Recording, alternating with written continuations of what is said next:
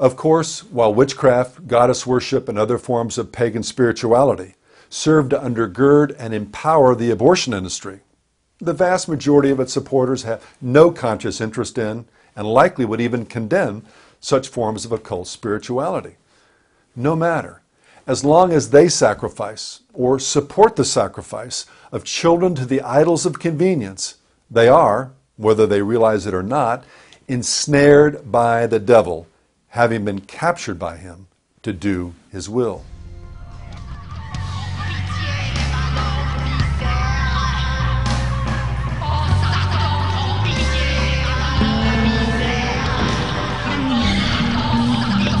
It's called bloodletting, bloodlust. You feed off of each other, cut each other with the blades.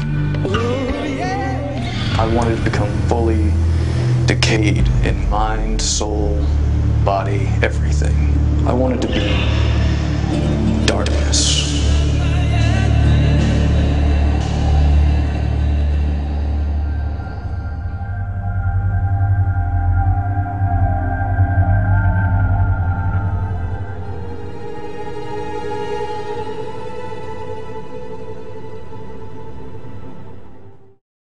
I can't generalize about Wiccans or pagans or New Age people, but definitely among the group my mother was involved with, some considered themselves Wiccan, some considered themselves Buddhist, but they all spoke of abortion as a sacrament, as a sacred rite, as something that was sacred and special to women, and a few of them would openly mention it as child sacrifice and blood sacrifice in general. Menstrual blood was considered sacred, and there were rituals done with that as well.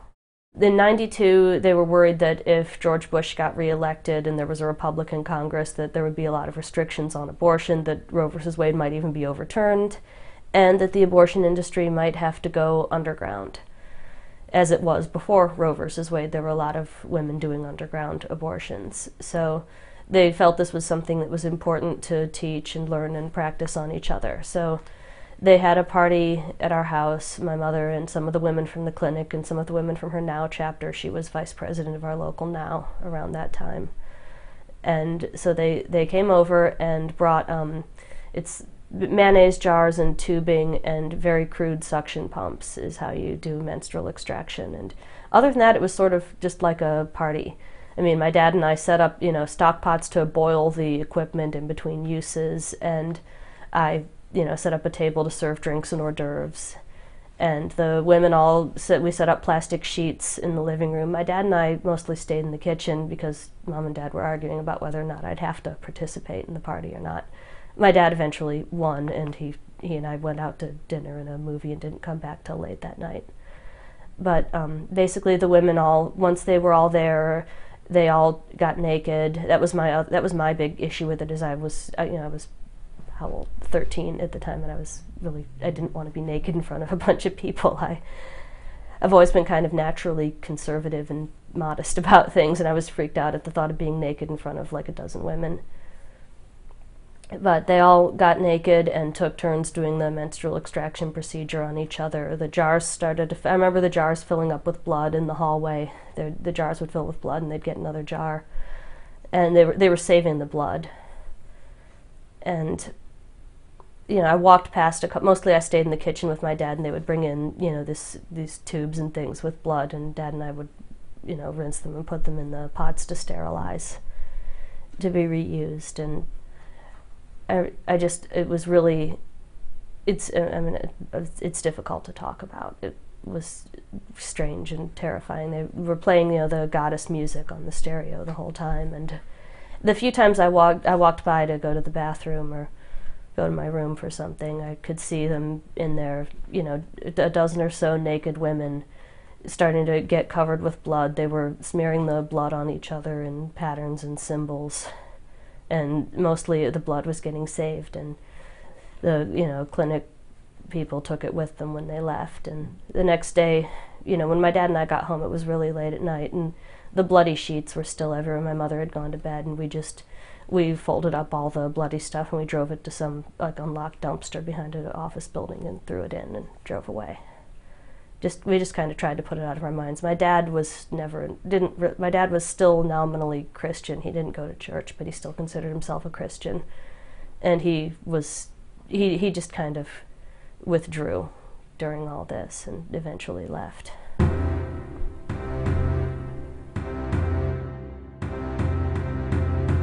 As Jesus said to a people who were even convinced that they were on God's side, "You are of your father, the devil, and your will is to do your father's desires." He was a murderer from the beginning. But there's another spiritual dynamic feeding into the abortion industry that we should also consider. The late 19th and early 20th centuries saw a growing interest in Eastern mysticism, pagan spirituality, and even occultism, particularly among the liberal elite in the West. Enlightenment humanism and higher criticism, the field of textual analysis that increasingly questioned the inspiration and inerrancy of the Bible, all created a spiritual vacuum into which flowed all manner of alternative and esoteric beliefs, many of a sexual nature. For example, renowned explorer Sir Richard Francis Burton found the exotic sexual practices of the Orient fascinating and looked for ways to bring them back to the UK in order to challenge the prevailing Victorian morality. In 1883, he published the Kama Sutra, at the time hardly known even in India, and turned it into the ur-text of supposed sexual enlightenment. Ananga Ranga, The Perfume Garden, and essays sympathetic to homosexuality, semi-legitimizing perversion, and launching a vigorous public debate about purity and pornography, desire and deviance, state regulation, and personal freedom. This, along with other subversive efforts, prepared the way for a rash of academics and clinicians who pioneered the so-called science of sexology. Far too often, this new science sought to normalize an ever-increasing variety of sexual behavior, while ignoring and even attacking God's standards on the subject. It was also quick to embrace the social philosophy of eugenics, a new field and term that was first formulated by Sir Francis Galton in 1883. Drawing on the recent work of his half-cousin, Charles Darwin, Galton proposed that the human race could be improved by a sort of guided natural selection, encouraging the reproduction of some people while discouraging others. The latter category initially consisted of people with gross genetic and mental deficiencies, but gradually some individuals and governments, including America's, expanded it to include the forced sterilization of the poor, the handicapped, even certain races and ethnicities. Eugenics also opened the door for abortion, initially for babies with severe handicaps or who were products of rape, where the tendency to rape was seen at the time as an inheritable characteristic. But gradually, in some countries, again most notably in America, abortion became accepted for almost any baby and for any reason. And while eugenics is today almost universally condemned as a socio-scientific theory, its stepchild, abortion on demand, is alive and well. To take as just one example of this brave new world of scientific progressivism, let's consider the first Sex Congress, held in Berlin in 1921. The World League for Sexual Reform was led by three pioneers in the field of sexology from Switzerland, England, and Germany. Auguste Forel had grown up in a pious Calvinistic home. Early on, he developed religious doubts and at 16 refused to be confirmed as a Christian. He spent the rest of his life attacking biblical standards, what he called, quote, religious mysticism concerning human sexuality. An ardent socialist and eugenicist, in 1905, Forel authored The Sexual Question, the first book to provide a comprehensive treatment of human sexuality from both biological and sociological perspectives. In it and other writings, Forel championed homosexuality, including homosexual marriage, the decriminalization of incest and bestiality, and was among the first to advocate abortion in the case of rape, danger to the mother's health, mental illness, and similar contingencies. At a time when almost everyone viewed abortion as an immoral and criminal act, his was a very groundbreaking position. Havelock Ellis, a British sexologist and advocate for eugenics, wrote Sexual Inversion, the first English medical textbook on homosexuality. In it, he advocated the normalization of same-sex relationships, including consensual acts between men and boys. A fan of famed atheist philosopher Friedrich Nietzsche and Fabian socialist and gay activist Edward Carpenter, Ellis authored a book on the two men, calling them, quote, modern seers. He also advocated the use of psychotropic drugs, for example, in his essay Mescal, A New Artificial Paradise. In his personal life, he married a lesbian and practiced open marriage, including as just one of his lovers, Margaret Sanger. Magnus Hirschfeld was a secularized Jew, eugenicist, socialist, and homosexual who was the primary force behind the decriminalization of homosexuality and turning Germany, and particularly Berlin, into a worldwide epicenter for the gay lifestyle. Germany at the time was also a hotbed of occultism, a revival that, just by the way, featured heavily in the formation of the SS, National Socialism, and Hitler's Third Reich. Hirschfeld co-founded the Scientific Humanitarian Committee, the first homosexual rights organization. Another co-founder, Max Spohr, was a publisher who not only printed Hirschfeld's and other lesbian, gay, bisexual, and transgender publications, he was also responsible for many of the occult texts that helped drive the revivals of occultism in Germany, France, and the UK. Around the same time, Aleister Crowley was making a name for himself as the Beast 666 and the wickedest man in the world. Taking the tantric sects introduced by Sir Richard Burton and the occult ideas that were in the air at the time, Crowley combined them with Nietzsche's will to power and his concept of the overman or superman, who by force of will and intellect is able to transcend the feeble Christian values of good and evil. The result was a witch's brew of unimaginably perverse sexual activity and occult rituals he called sex magic, and that brought forth his most famous axiom, "Do what thou wilt shall be the whole of the law."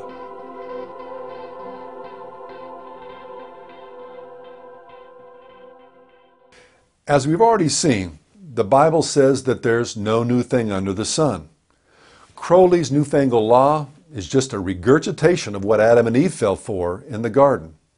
You shall be as God, determining for yourself what is good and evil.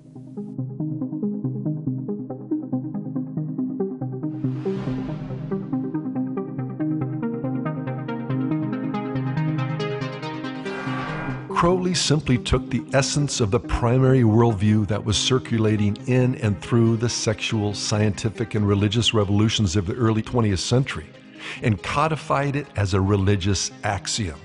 When it comes to expressing yourself sexually, forget God. Do what thou wilt.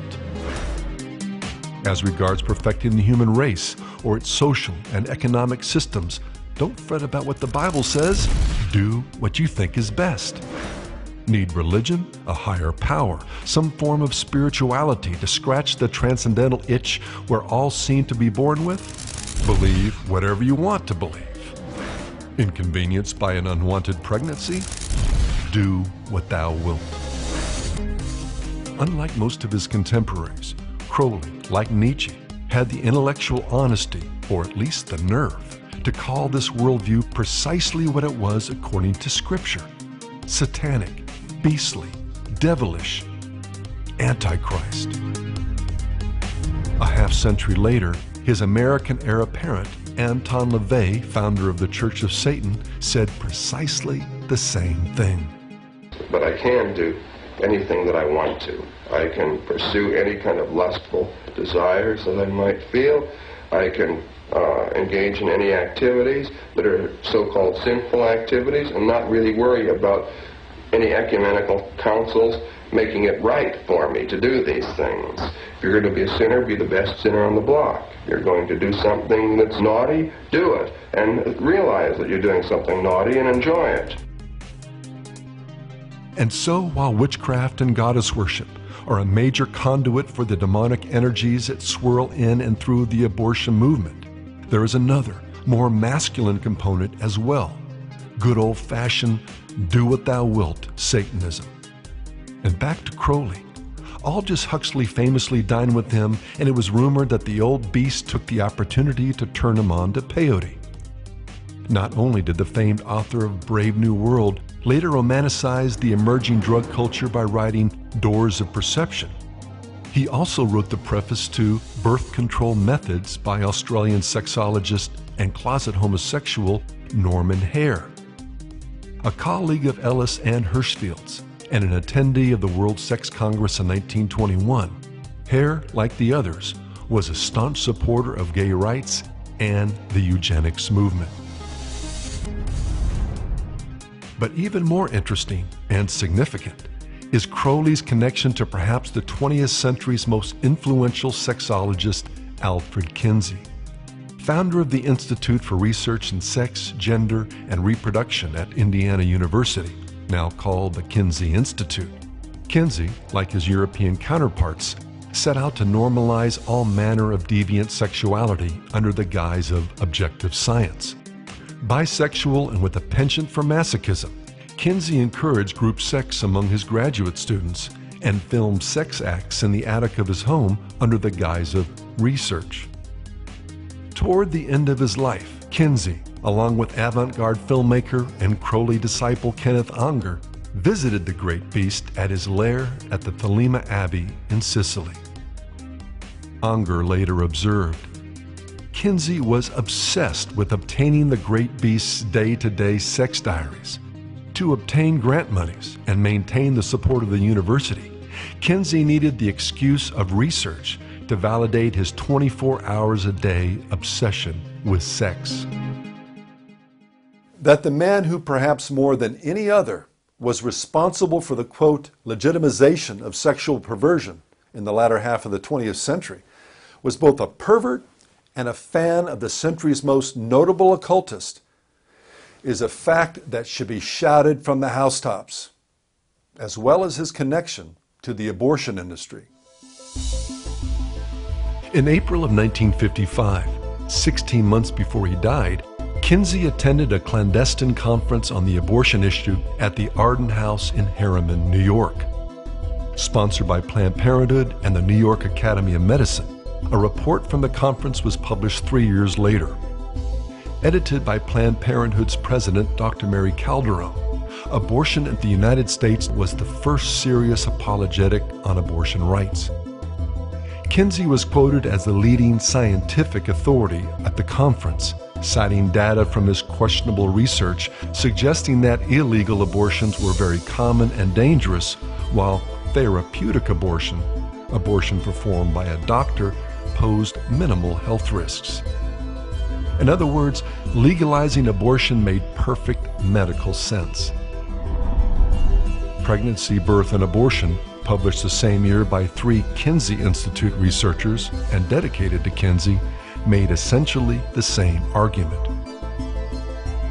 Together, these books were a first major strike against America's abortion laws and provided the so-called scientific support for the prestigious American Law Institute's position on abortion. Codified in their 1959 draft of the Model Penal Code, the proposed law allowed for elective abortions in case of rape, incest, fetal deformity, and threats to the mother's physical or mental health. Regarding rape and incest, some people make an exception for that, but if we really believe that a human life begins at the moment of conception, then how can we say that someone who was conceived by virtue of somebody else's sin is less worthy of life than somebody who is conceived in any other way? It's not the child's fault with regards to rape and incest. And we don't undo one tragedy by compounding it with a greater tragedy. Death never overcomes adversity. Life always triumphs. From a personal perspective as well, my own family has experienced both rape and incest, where my father raped my sister. And it's obviously a tragic experience for anyone, certainly when it happens in a family member or when it happens to anybody. But rather than choose death, she chose life. And as a result, my niece was born. And my niece grew up and she was married and she gave birth to another daughter, and both of them have now graduated from high school. So I have 2 generations that have come from a tragedy. I could never look at my nieces and say that it would be better for you to have been killed for something that you didn't do, and neither would my sister ever reconsider that decision to choose life. When you choose life, that's always the right choice. Well, most people think of Roe v. Wade because that was the first decision, but there was a companion decision that followed right up after it, again in 1973. Roe v. Wade said that the state of Texas could not limit a woman's right to have an abortion because of privacy under the 14th Amendment. But Roe v. Wade, in their attempt, the judge's attempt to be a little more reasonable, put a limit. You couldn't kill a child after that child was viable. Along came Doe v. Bolton. And most people have never heard of Doe v. Bolton, and they are under the illusion that you can't kill a child when it is viable. You can kill a child up to 9 months, a minute before that child would be naturally born. And that's what Doe v. Bolton did. It took away all the little safeguards that Roe v. Wade had, their companion decisions. And it listed as the way that you would judge whether you could kill this child, the life and the health of the mother. And under the health, they included all sorts of things like emotional, physical health, but emotional, financial, educational. In other words, they just opened the floodgates. It is perfectly legal in all 50 states of the United States, because this is a Supreme Court decision, to kill a child right up until the moment that that child would normally be born.